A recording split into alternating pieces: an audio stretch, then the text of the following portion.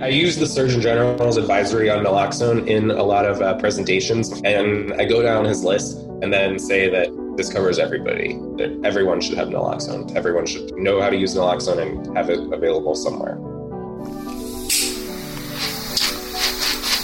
You're listening to Narcotica, a podcast giving you the straight dope about drugs and the people who use them.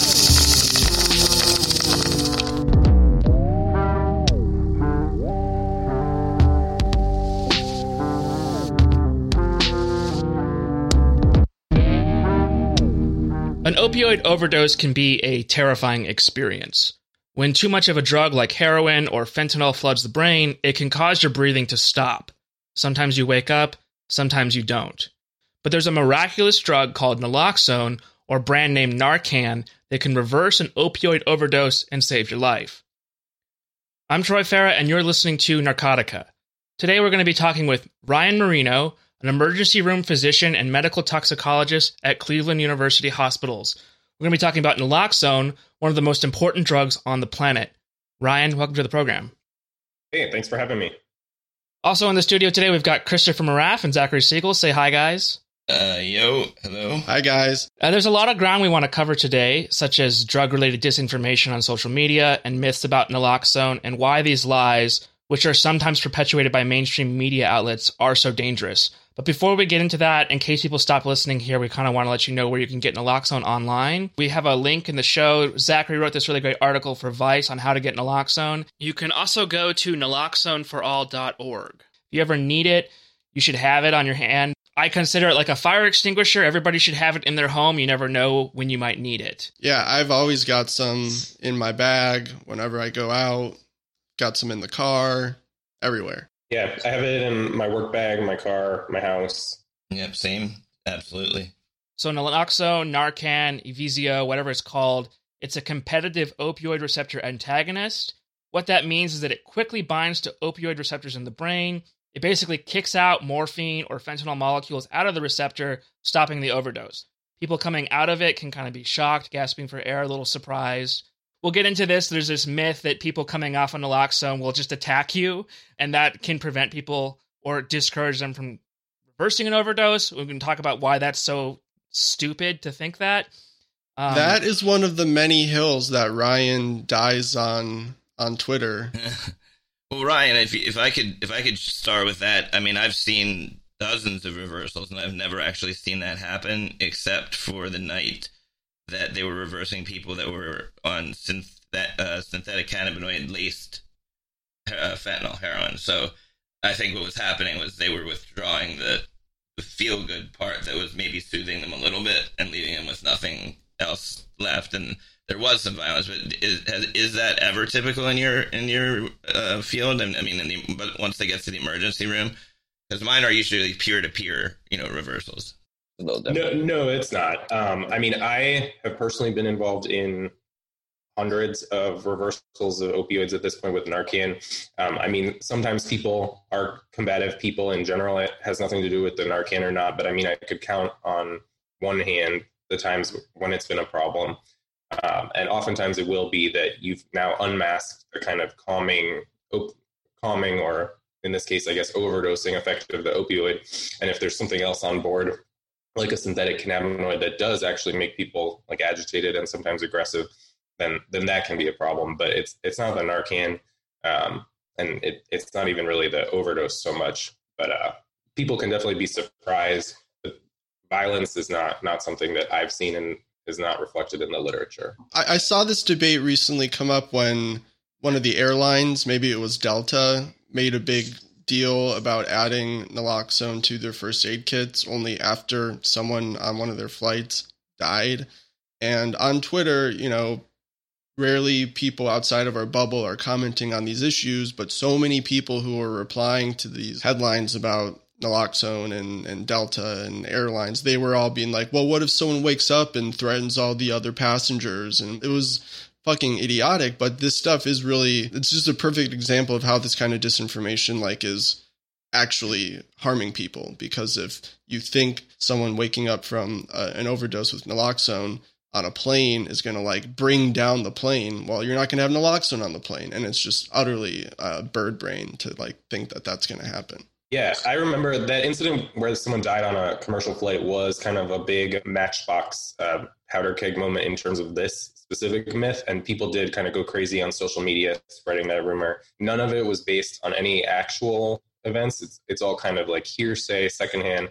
This is something I was taught by someone else who heard it from someone else that one time this happened. And I mean, there was an incident kind of recently where someone who had an overdose was revived. They also happened to be like a violent criminal and had multiple guns on them. And I think they ended up shooting a fireman like sometime later. And this was kind of put forward both on social media and in the actual media as somehow related to the overdose reversal, when it was really just an issue with kind of violence in general, and like guns and lack of scene control. But yeah. I wrote an editorial about this, the debate after the Delta death, and did a pretty deep dive into like the medical literature, because naloxone's been around for decades. I mean, it gets used every day in kind of anesthesia care for people who get a little too much opioids during surgery or after surgery. And there's just no evidence that there's any increased risk of aggression, violence, or anything like that. I'd like to comment on what you said about scene control. That's so important. In Philadelphia, if a peer is doing a reversal and the police come, they stand back, they watch, they observe, they don't do a warrant check.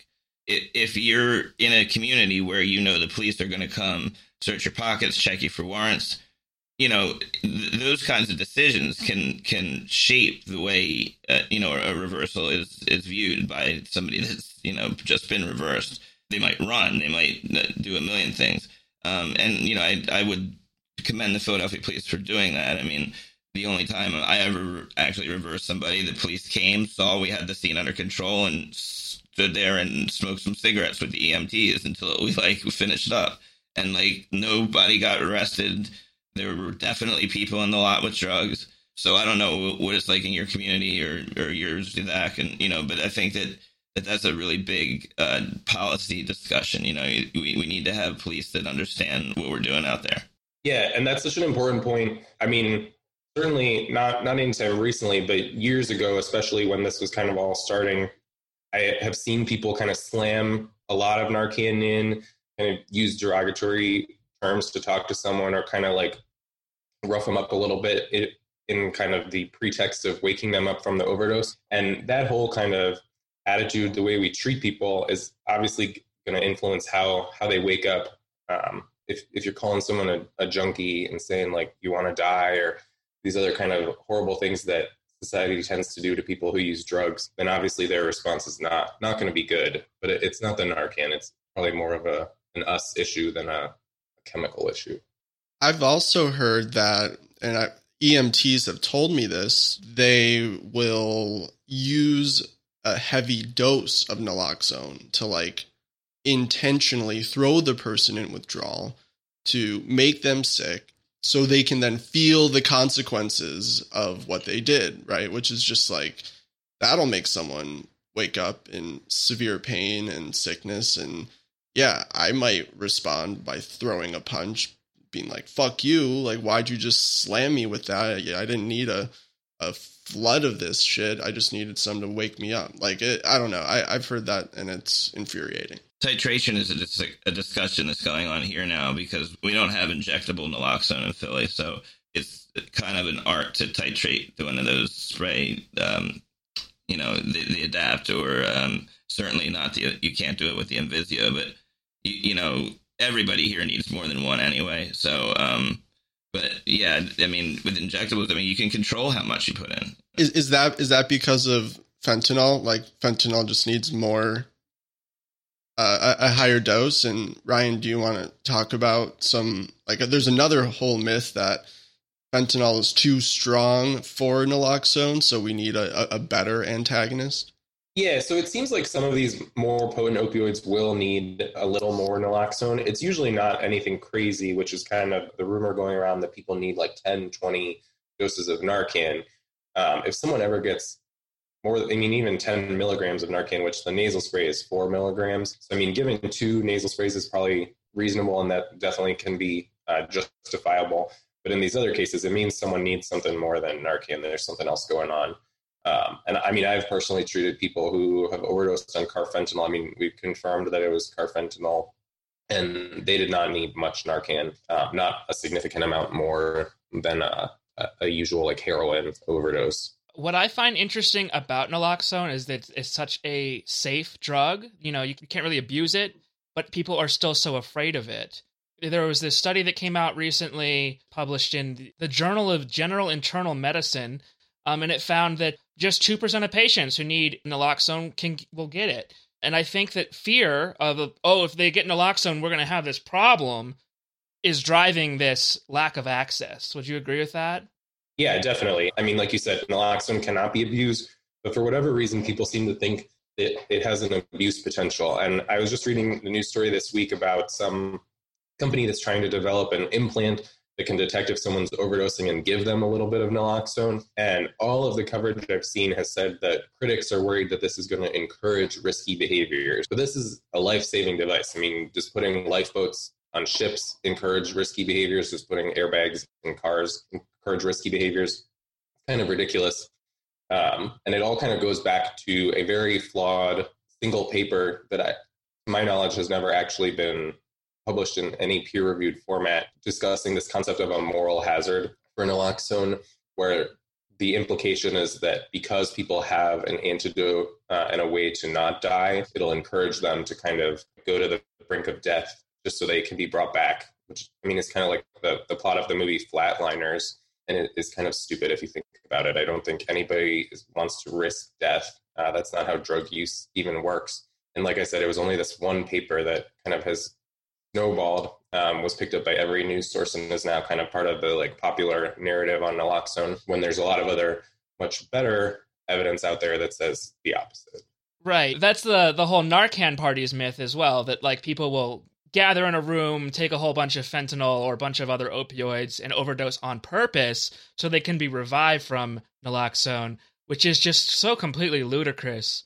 Nobody wants to go instantly into withdrawal from opioids, which is what naloxone basically does. Yeah, and so for the people that they would be kind of implying would chase these higher highs and kind of risk death, those are the people who are at risk for most withdrawal symptoms. And yeah, withdrawal is miserable. Opioid withdrawal is, I mean, one of the most miserable conditions I can think of for someone to go through in terms of like medical conditions. It's very unpleasant. Like everything in your body hurts. You got fluids coming out of every orifice. So I don't think anyone would wish that upon themselves. I've never seen anybody more than even a little wobbly still. I mean, it maybe the fentanyl. I mean, full-blown withdrawal. I mean, I know it takes a bit of time to kick in. About how long would you say from reversal to precipitated withdrawals, or would you be talking about? You know, I've spent 20, 30 minutes and people still seemed like they were dipping out, you know? For the nasal spray, the peak effects, I think, don't occur till around like 30 minutes or so. And I think most of the time, I mean, even the 4 milligram nasal spray is a dose that shouldn't precipitate withdrawal in a lot of people. It's not too much. Whereas slamming intravenous naloxone definitely makes people a lot sicker and is a lot quicker.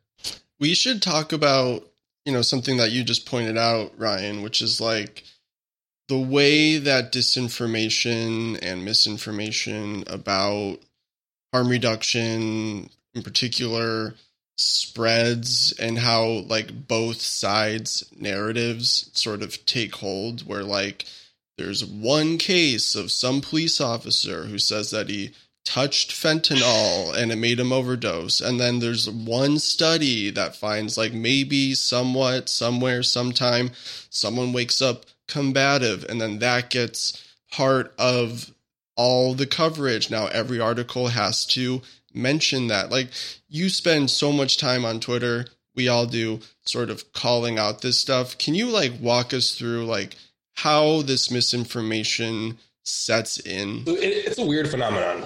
For all the advances we've made in like technology and having everything available at our fingertips, I feel like disinformation is kind of at a higher level than I would have expected. And I think a lot of it does have to do with kind of social media. But like you said, also this idea that every side needs to be covered. Like with the fentanyl misinformation, a lot of times they'll quote some law enforcement officer, and I have nothing but respect for law enforcement, but they don't have a background in like drug sciences and kind of how fentanyl works per se. And it's like, if I went to the mechanic and I told them how to do their job, it just doesn't really make sense. And for whatever reason, this kind of just gets put forth. No one seems to question it. No one seems to fact check this. And I do have a feeling that it is specifically related to drugs, because, I mean, if someone said there was plutonium at a scene, I mean, no one would ask the police officer down the street to comment on how plutonium works. So it's kind of a very bizarre phenomenon, and it does seem to just be increasing by the day. Ryan, are you aware of any confirmed reports of, a police officer or any other first responder dying from transdermal? Is it even possible? It is not possible for all intents and purposes. And as a disclaimer here, I mean, nothing is like 100% in this universe. So if someone wanted to take fentanyl powder, mix it up into a solution, maybe even add some heat, seal it against their skin, then yeah, that'll absorb at some point. It'll take hours. And at that point, it's definitely not an accidental exposure. For someone to just touch, I mean, these very small amounts, it's the amount someone would be injecting, whereas the kind of amount you would need to absorb through your skin is probably 10 or 100 times the amount you would need to inject. There's just no way that this is ever going to happen. And of all these reports, not a single one has ever been confirmed. It's very easy to detect even this tiniest amount of fentanyl in someone's system. The reports where someone has actually died, and I think there have been a few cases where law enforcement has died and there's been a concern. It ended up that they were actually using drugs, which goes to show kind of, I mean, substance use is something that affects everyone, and law enforcement isn't immune. But again, I mean, of all these stories, the thing that strikes me the most is that most of the time the symptoms aren't even consistent with an overdose. It'll be really non-specific stuff like tingling or heart racing. And I mean, sometimes it'll be like rapid heartbeat, rapid shallow breathing, kind of things that are totally the opposite of what opioids do, actually. Those are like the symptoms of panic. Yeah. The one thing I can say is that it's definitely not opioids. And for whatever reason, people keep saying that it is, and it keeps getting printed. And these stories are all still on the internet, and none of them have really been corrected. People post them on Facebook, wherever, and share this information. And every time there's another one, people are sharing this. People are warning their neighbors to wipe down shopping carts and not go to public pools. It's really just kind of spiraled out of control and taken on a life of its own. Yeah, and I think like it's so hard to like nip this stuff in the bud. That's why I think what you're doing on Twitter is so important. As soon as these things start getting traction, like you're there, and then 10 of us start backing you up and commenting and replying. And like there is like a mobilized force of us out there who are combating this stuff. But like most people reading like WGTV news site or some random Arkansas local thing, like they're not on Twitter. They're not following us. They have no idea that we're all sort of screaming that this is wrong. And so it's just like, I don't know how to reach those people. Like we're all sort of bubbled out, but there's so many Facebook shares. Like I don't go on Facebook at all, but like things get shared way more on Facebook than they do Twitter. It's like the solutions to this problem seem just like unfathomable. Yeah. And I mean, a big issue here is like the accountability of these news sources, but probably also since more people are getting information from places like Facebook and Twitter, it would be nice if they would do something about misinformation. And it doesn't really seem like they care that much. So I don't really know how this is going to be solved going forward for the people who don't have a good place to get facts from. They're just going to kind of hear more and more untruths. Maybe it doesn't really matter. Those aren't the people that are going to be doing reversals anyway. Police, perhaps, but, if you're using among others, it's going to be your peers, most likely. It's the average, like, TV news watcher just is kind of, like, this is all just a sideshow to their life for the most part. A lot of times, I think police are also just careless with stuff. They open it up, a bunch of powder flies out. They've done studies where, like, people will go catch a smoke without washing their hands or have a sandwich. There's a lot of ways that materials can be ingested. Yeah, and I think that's concerning for a lot of other reasons. I'd be more concerned about, I mean, God knows what else is out there. but not even drugs per se, for people to just be touching unknown powders, unknown substances without wearing gloves, without washing their hands, kind of raises some other concerns that are not related to opioids and the fentanyl issue we have. That's another thing. I mean, with social media, people just don't like to hear anything that challenges them, and kind of this anonymity and like 24/7 availability of it makes them maybe feel like they're kind of the expert. I mean, I think look at like the anti-vaccine movement. These people are just like sitting at home reading blogs and then arguing with like people who are designing vaccines on social media as if they're from the same footing. It's kind of crazy.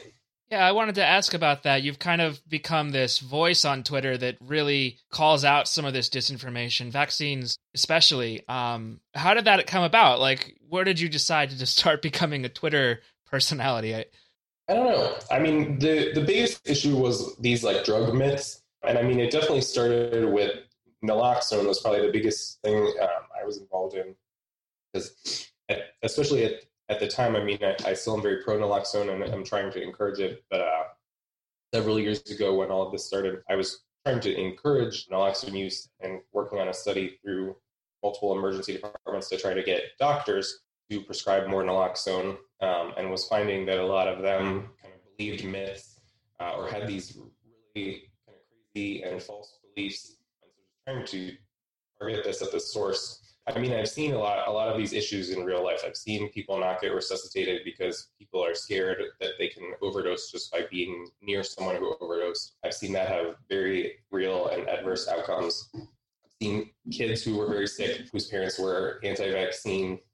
And I mean, I think most recently, these crazy infections are now on the rise. I have to think about measles, which isn't even really something I learned much about in medical school because the United States was considered measles-free for so long. I guess I would say that it just comes kind of from my real life and work and seeing how this kind of misinformation is growing and actually hurting people. It has real world consequences outside of Twitter. Ryan, you may have mentioned where you're from, but where are you from exactly? So I'm from outside of Cleveland originally, but I spent a large chunk of time in Pittsburgh, right? Yeah. We both come from cities then that have sort of like robust harm reduction, and I may be skewed by that, like in the sense that like I've never seen anybody afraid to touch a person who's overdosing. I mean, it's just one of the drawbacks and I guess benefits of Kensington and Philadelphia is that you see the real deal a lot, and you kind of like, you know, everybody knows what's going on. And, you know, I guess I can't imagine a backwater somewhere where naloxone would be considered like a dangerous substance. It's counterintuitive to me from, you know, where I sit. You know. People's naloxone even gets like seized by police, like outside of like Chicago where I am and Philly and like all these hubs. This stuff is totally viewed from like an alien's perspective. Like people really, really just believe in the dumbest shit about this. Yeah, I've actually heard that it's been considered drug paraphernalia before. Yeah, in Arizona, I knew somebody who got arrested for having naloxone because it was an intramuscular syringe with it, and he had nothing else, and he got pulled over. You know, he got arrested because he had syringes and it was in naloxone, and the police were like, "What the hell is this?" And so the syringe access program that I was a part of had to contact the police chief and be like, "What the hell are you doing?" Yeah, fentanyl test strips are still considered paraphernalia here, but nobody's ever been arrested for him, I don't believe. So, like outside of Chicago, the Chicago Recovery Alliance distributes tons of syringes and naloxone, like all over the Midwest, and like in Southern Illinois, people get caught with syringes or Narcan or IM syringes that Chicago Recovery Alliance distributes, and people who work for CRA will like show up to the court dates and testify on behalf of their participants in some like random small county in Illinois and try to like convince the judge that like this is ridiculous and that they literally gave this person the thing that they got arrested for. And like, yeah, like Troy was saying, like these harm reduction groups that do whatever they can to get whatever people need, like go above and beyond to try to get people out of trouble and make sure that they have what they need. Yeah, and so we have these obviously not great laws. And so I mean, I don't want to get too deep into like my personal opinions on drug laws, but considering naloxone or test strips be some sort of criminal substance or paraphernalia is clearly ridiculous. But I think, I mean, that in itself kind of relates to this misinformation that we have. And it probably all stems from kind of our societal beliefs about drugs that are all derived from like propaganda and misinformation and maybe like religious moralization, where we view this as totally different than kind of any other situation for no good reason at all. Yeah, I'm working on a piece now about recovery and medical assisted treatment and medication assisted treatment, where like even progressive, drug reformers think we just need to get people to the point where they're just well. If they feel good, we've gone too far, and I think that's been something that's kept a lot of people on getting Suboxone strips and still selling them for dope here, because it's okay to want to feel good and also be safe, and I think that's a message that should be spread more. Yeah, and if you're talking about something that gets a bad rap, I mean, medicines for opioid use disorder like Suboxone or buprenorphine and methadone, I mean, are even beyond kind of the rap that naloxone gets. I can't tell you how many people will tell me that they don't want to just be on another drug, or people will say that it's replacing one addiction with another. I mean, these are literally medicines. There's decades of evidence backing their use. They're no different than medicines for other things, other than the fact that it's treating drugs. And we have all these kind of weird biases against drugs. Methadone, like if you look at it, it's one of the most studied drugs like on the planet. A lot of drugs that get like passed by the FDA and get marketed and are prescribed widely have nowhere near as much of the evidence base as methadone has. Like it's been studied and studied and studied like to death, and still like I think it's like a really good example of just like how like all the science can be on someone's side. And that what really matters, though, is the perception, is the politics, is ideology. Like that constantly is weighed against decades of like pristine medical literature. Yeah, it's all about public perception. And even misinformation. There's no contraindication against prescribing buprenorphine and a benzodiazepine together, but there's lots of doctors that will, cut you off or won't do it, or there's a belief that, it's just going to be fatal right off the bat. And like, that's definitely not true. Yeah, especially if, I mean, the thing people miss with that, which I mean, even like professional associations put that recommendation forward, which is kind of disappointing. But if you're giving someone buprenorphine, I mean, theoretically, you're replacing like heroin or some full agonist opioid that has a very high risk of overdose. And so if they're taking benzos and heroin, would that be safer than buprenorphine and benzos is just kind of the question that I always ask. And I don't think people think of those things. There's just the stigmas there, and there's no getting around it. Since we're on the topic of buprenorphine, sometimes it comes mixed, formulated with naloxone in it. That's usually called Suboxone. Does that actually prevent abuse? I mean, I've heard some arguments that like, that's what it's supposed to do. Naloxone is not active orally, so if you take the pill, the buprenorphine should work as prescribed. But if you were to inject it, allegedly it won't provide a high. Is that true? Yeah. I mean, I can't speak to why this was developed, but I think the reason behind it is to try to prevent people from injecting. And so naloxone through your like GI tract has pretty minimal to almost no absorption. So if you take it either sublingually or in your cheek, whatever, then none of the naloxone should get absorbed, but you still get all the buprenorphine gets absorbed. And I am not a fan of these kind of like gotcha formulations of drugs where we're just trying to prevent people from doing whatever.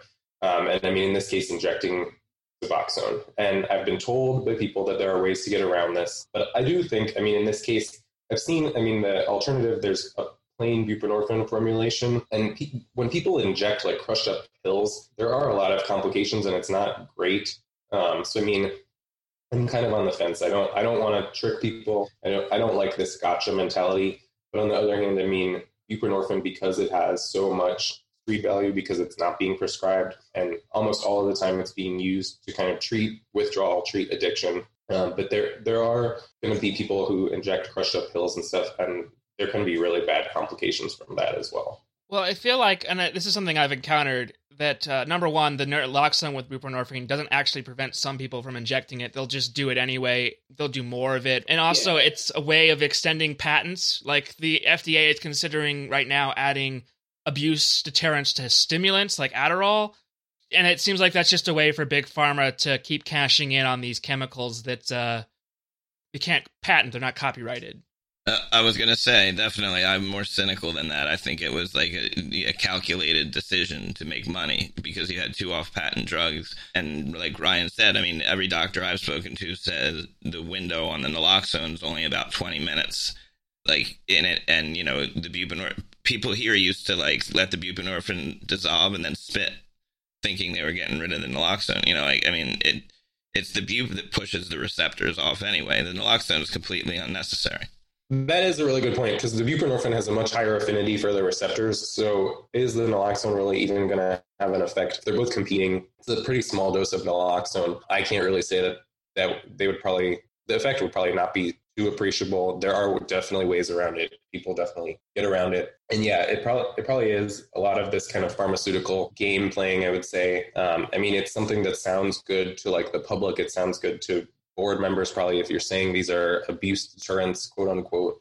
But yeah, there's probably something else going on. Yeah, I think I've looked into this. It's definitely a mix of both of those. Like on the one hand, it looks good that there's naloxone in it and it's a more palatable, better, safer option than methadone. And like in some cases, like that's just true. Like buprenorphine is harder to overdose on than methadone.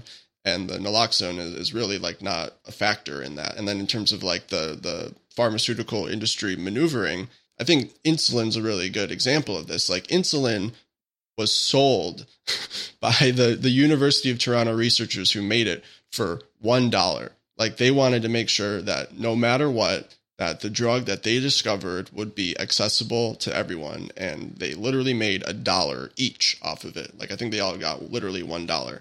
And then now what like all these companies do, they tweak it, they make a new device, like they do all these little things to just completely jack up the price. And that's definitely partially the reason why insulin is so expensive now. And also, I don't know, Ryan, how much you know about this, but the price of naloxone is just fucking going up and up and up and up. Yeah. I mean, I think that's probably, I mean, besides like biases and stigma aside, the biggest barrier to getting naloxone everywhere is just the cost. And I mean, the injectable form is pretty cheap. It's been generic for a long time. This nasal spray, I mean, was developed to kind of combat this overdose problem we were having. And it was designed, I mean, so that even like an untrained child could use it literally. And now here we are, it's not really available to anyone who can't afford it. And the generic version has been approved by the FDA. It's yet to hit the market. So I'm hoping that will kind of improve things here.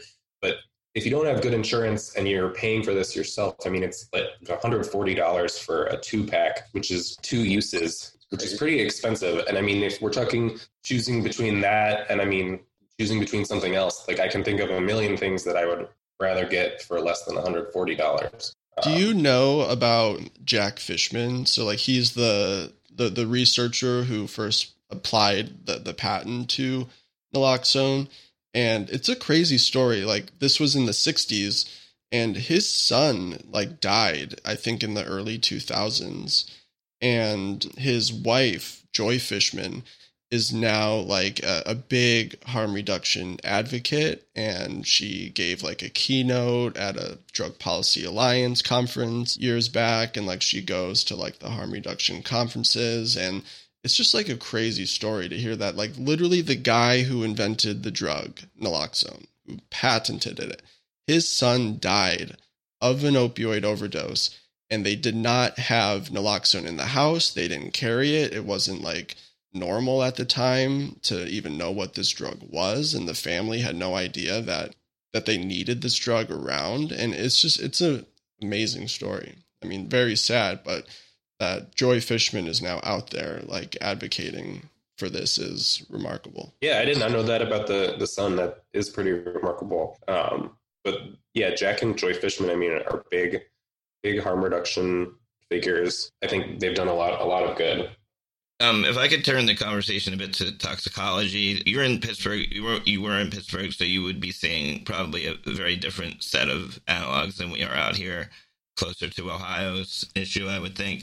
I know there was an attempt, I think, by the medical examiner's office to like sort of test samples. Do you find, like many toxicologists I speak to, that there's too much of a conclusion to jump from post-fatal fluids, like testing that, to what caused a fatality? And do we need more sort of data on what these street drugs are composed of, like really, and whether, to tell whether they were used concurrently or at separate times? Forensic toxicology is like a whole additional subspecialization, and so I don't want to step too much like beyond what I'm actually qualified to speak in. But in terms of like forensic reports and these kind of drug fluid levels, whatever, it is really hard to determine an exact cause of death. Certainly, there's a lot of clues, but at the end of the day, it's usually just kind of a best guess. Drug levels in a dead body or a corpse will be very different from what they were in life. And depending on where the measurements are from, they can also be very different and may not actually relate to kind of what we would think of as like a blood level or something. And yeah, it is really hard to tell if these drugs were mixed together, if people were using them at the same time, if these were all kind of unrelated. Certainly you can kind of look at the breakdown of different metabolites and stuff. But I mean, even if we think of like cannabis is being legalized across the country, and so people are looking at ways to kind of test like living people, to see if they're intoxicated on cannabis. And there is no good way to do that. There isn't like a breathalyzer for marijuana. And the same thing goes to kind of these postmortem things. And not to mention, I mean, that breathalyzers are very inaccurate devices as well. But yeah, it's kind of a little bit of art and a little bit of science. And then at the end of the day, you try to come up with the best guess, but it's never really 100%. I kind of want to talk about some other competitive antagonists. If you overdose on something that's not an opioid, you can't really use naloxone, but there do exist drugs that are sort of similar. There's flumazenil for benzos, and there's another one called RO15-4513 for alcohol. But there really isn't one for stimulants yet, if I'm correct. And we're hearing all these reports of like the fourth wave of the overdose crisis. It's going to be more stimulants. People are taking meth and cocaine more. We kind of need a competitive antagonist for stimulants, wouldn't you say? Yes and no. The idea of like antidotes sounds like they're kind of a perfect solution to things. And in the case of naloxone, I mean, it is a pretty perfect solution. There's kind of no downside. But for like flumazenil, which is the one for benzos, does have pretty significant side effects. And I mean, one of the big risks is that if you reverse benzos in someone, I mean, you can cause seizures. And I mean, while opioid withdrawal is really miserable, benzo withdrawal is actually like pretty severely life-threatening and can be life-threatening pretty quickly. And the same could be said for alcohol. For like a benzo overdose, I mean, people are going to be sleepy. They might be totally unresponsive, but almost all of the time, if it's just benzos, I mean, there's no reason someone would not be breathing. And so I don't really see any reason to reverse that overdose because they'll probably be fine. They just need to clear it out.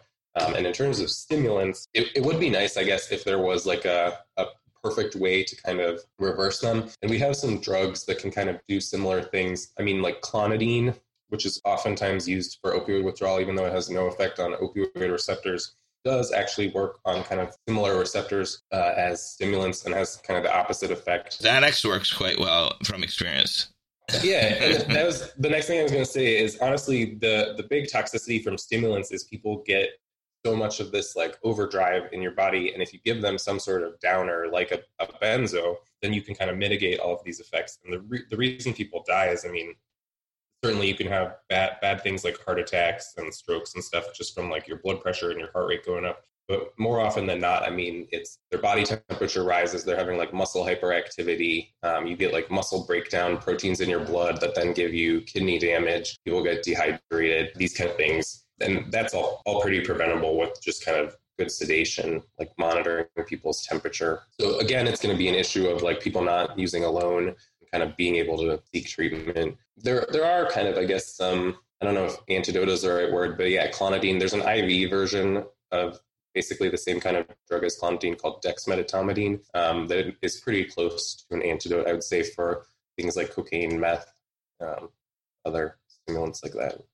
This reminds me of, and maybe what I'm about to say isn't quite in line with what you're talking about, Troy, about like sort of, looking for antidotes and solutions, but something that always sounded to me as like a kind of dumb avenue for research is the like heroin vaccine or something like that. Like, do you know anything about that, Ryan? Like the hunt for a vaccine for heroin addiction? I mean, not to like disparage the people who do research into this who know much better than me, but I don't know that a vaccine for like these kind of substances is really ever going to work. I just think it's kind of like a fallacy because, I mean, I guess you can be genetically predisposed to like substance use, but a lot of times, I mean, people either like the way it feels or they're using a specific substance for some reason. It's not like they just found it or got into their system. And I think most recently, I mean, I saw some publication about a fentanyl vaccine. And it seems to me like there are much better avenues we could be pursuing, like getting more naloxone out there instead of vaccinating mice for fentanyl or whatever. Yeah, like I've just seen so much money poured down this hunt for a vaccine, and I don't want to like disparage the pursuit of knowledge and science, but to me, where I reacted to learning about this right away was just that like it seems to be operating off of different assumptions about addiction than maybe I have. Like, I think addiction sort of along the lines of like Maya Solovitz or Mark Lewis, that there's like neurodevelopmental and environmental processes going on. And of course, there's like some genetic component, like whether your body likes the feeling or not, like that's, has a lot to do with your sort of biological constitution, right? And then, but what And I think that the vaccine just seems like to be coming from a very like neurobiologically reductive set of assumptions about addiction and doesn't really reckon with like more complex things about it, like pleasure and desire and the psychology of it. Yeah, and I agree with that. I mean, I think it is kind of overly simplistic, and it seems to me, and maybe I'm interpreting this wrong, but it seems like a fallacy in itself. I mean, if you give someone a vaccine for heroin, are they just going to become addicted to cocaine? Or, I mean, if you give someone a vaccine for like opioids, then what do you do when they have like a horrible accident and need a bunch of opioids? I mean, there's just right. Kind of a it's like my worst nightmare for somebody on Vivitrol or something. Like if they get in a car accident, like what's going to happen? Sounds terrible. Yeah. And I mean, like Vivitrol can be overcome, but I don't know, these kind of more like biologic immunogenic mechanisms that they're trying to pursue are going to be a lot harder to overcome than basic, just like competitive receptor effects. And I think the other big issue is spending money and time on this when we have a lot of really good solutions available that just are not being used at all. Seems like inappropriate direction of resources. That study that we talked about earlier, I mean, less than 2% of people who are at high risk for overdose receive naloxone. So we got a lot of work to do there. There was a big study that just came out that showed people who present to the emergency room have like I think it was 5% risk of dying within the next year. And these are young people who don't have any other appreciable disease. So a 5% death rate for like someone in their 20s is pretty astronomical. And I think it's crazy that that's happening in 2020. I don't think anyone should die from an opioid overdose in 2020. I mean, we've had an actual antidote available for decades. We have medicines that can prevent overdoses. We know ways people can use opioids safely. So kind of every avenue you take, there's already an answer.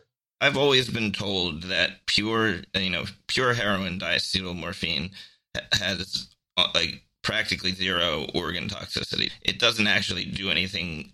Like the worst side effect is constipation, basically.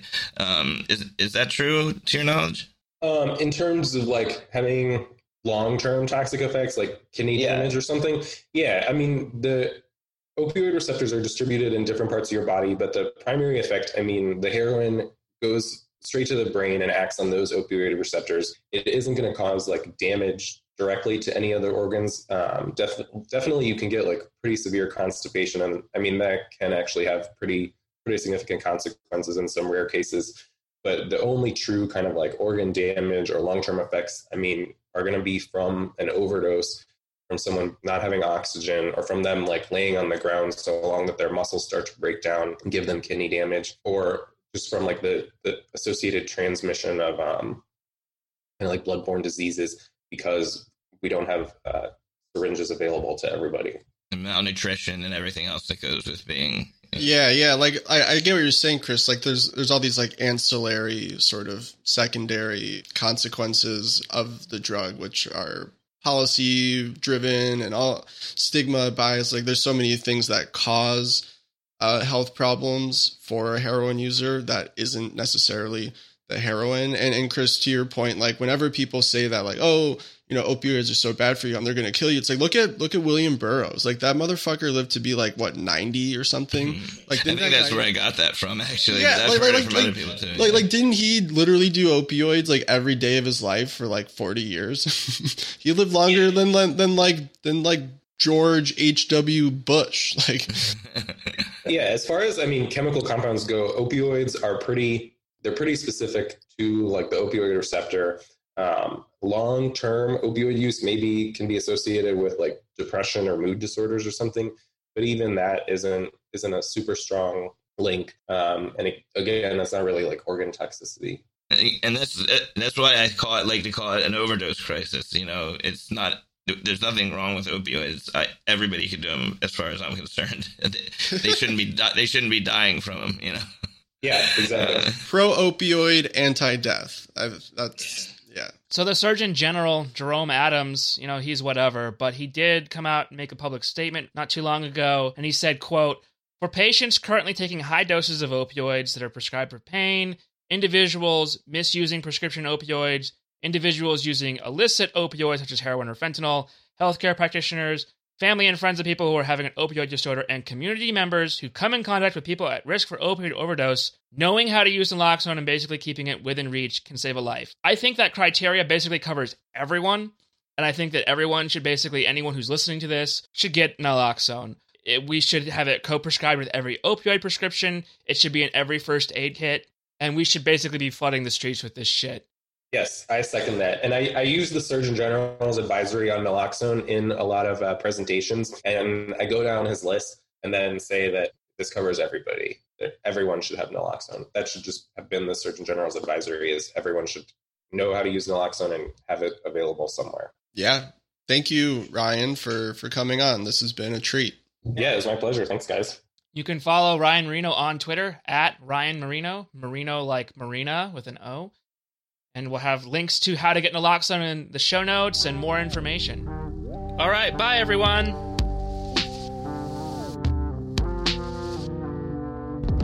Thanks for listening to Narcotica.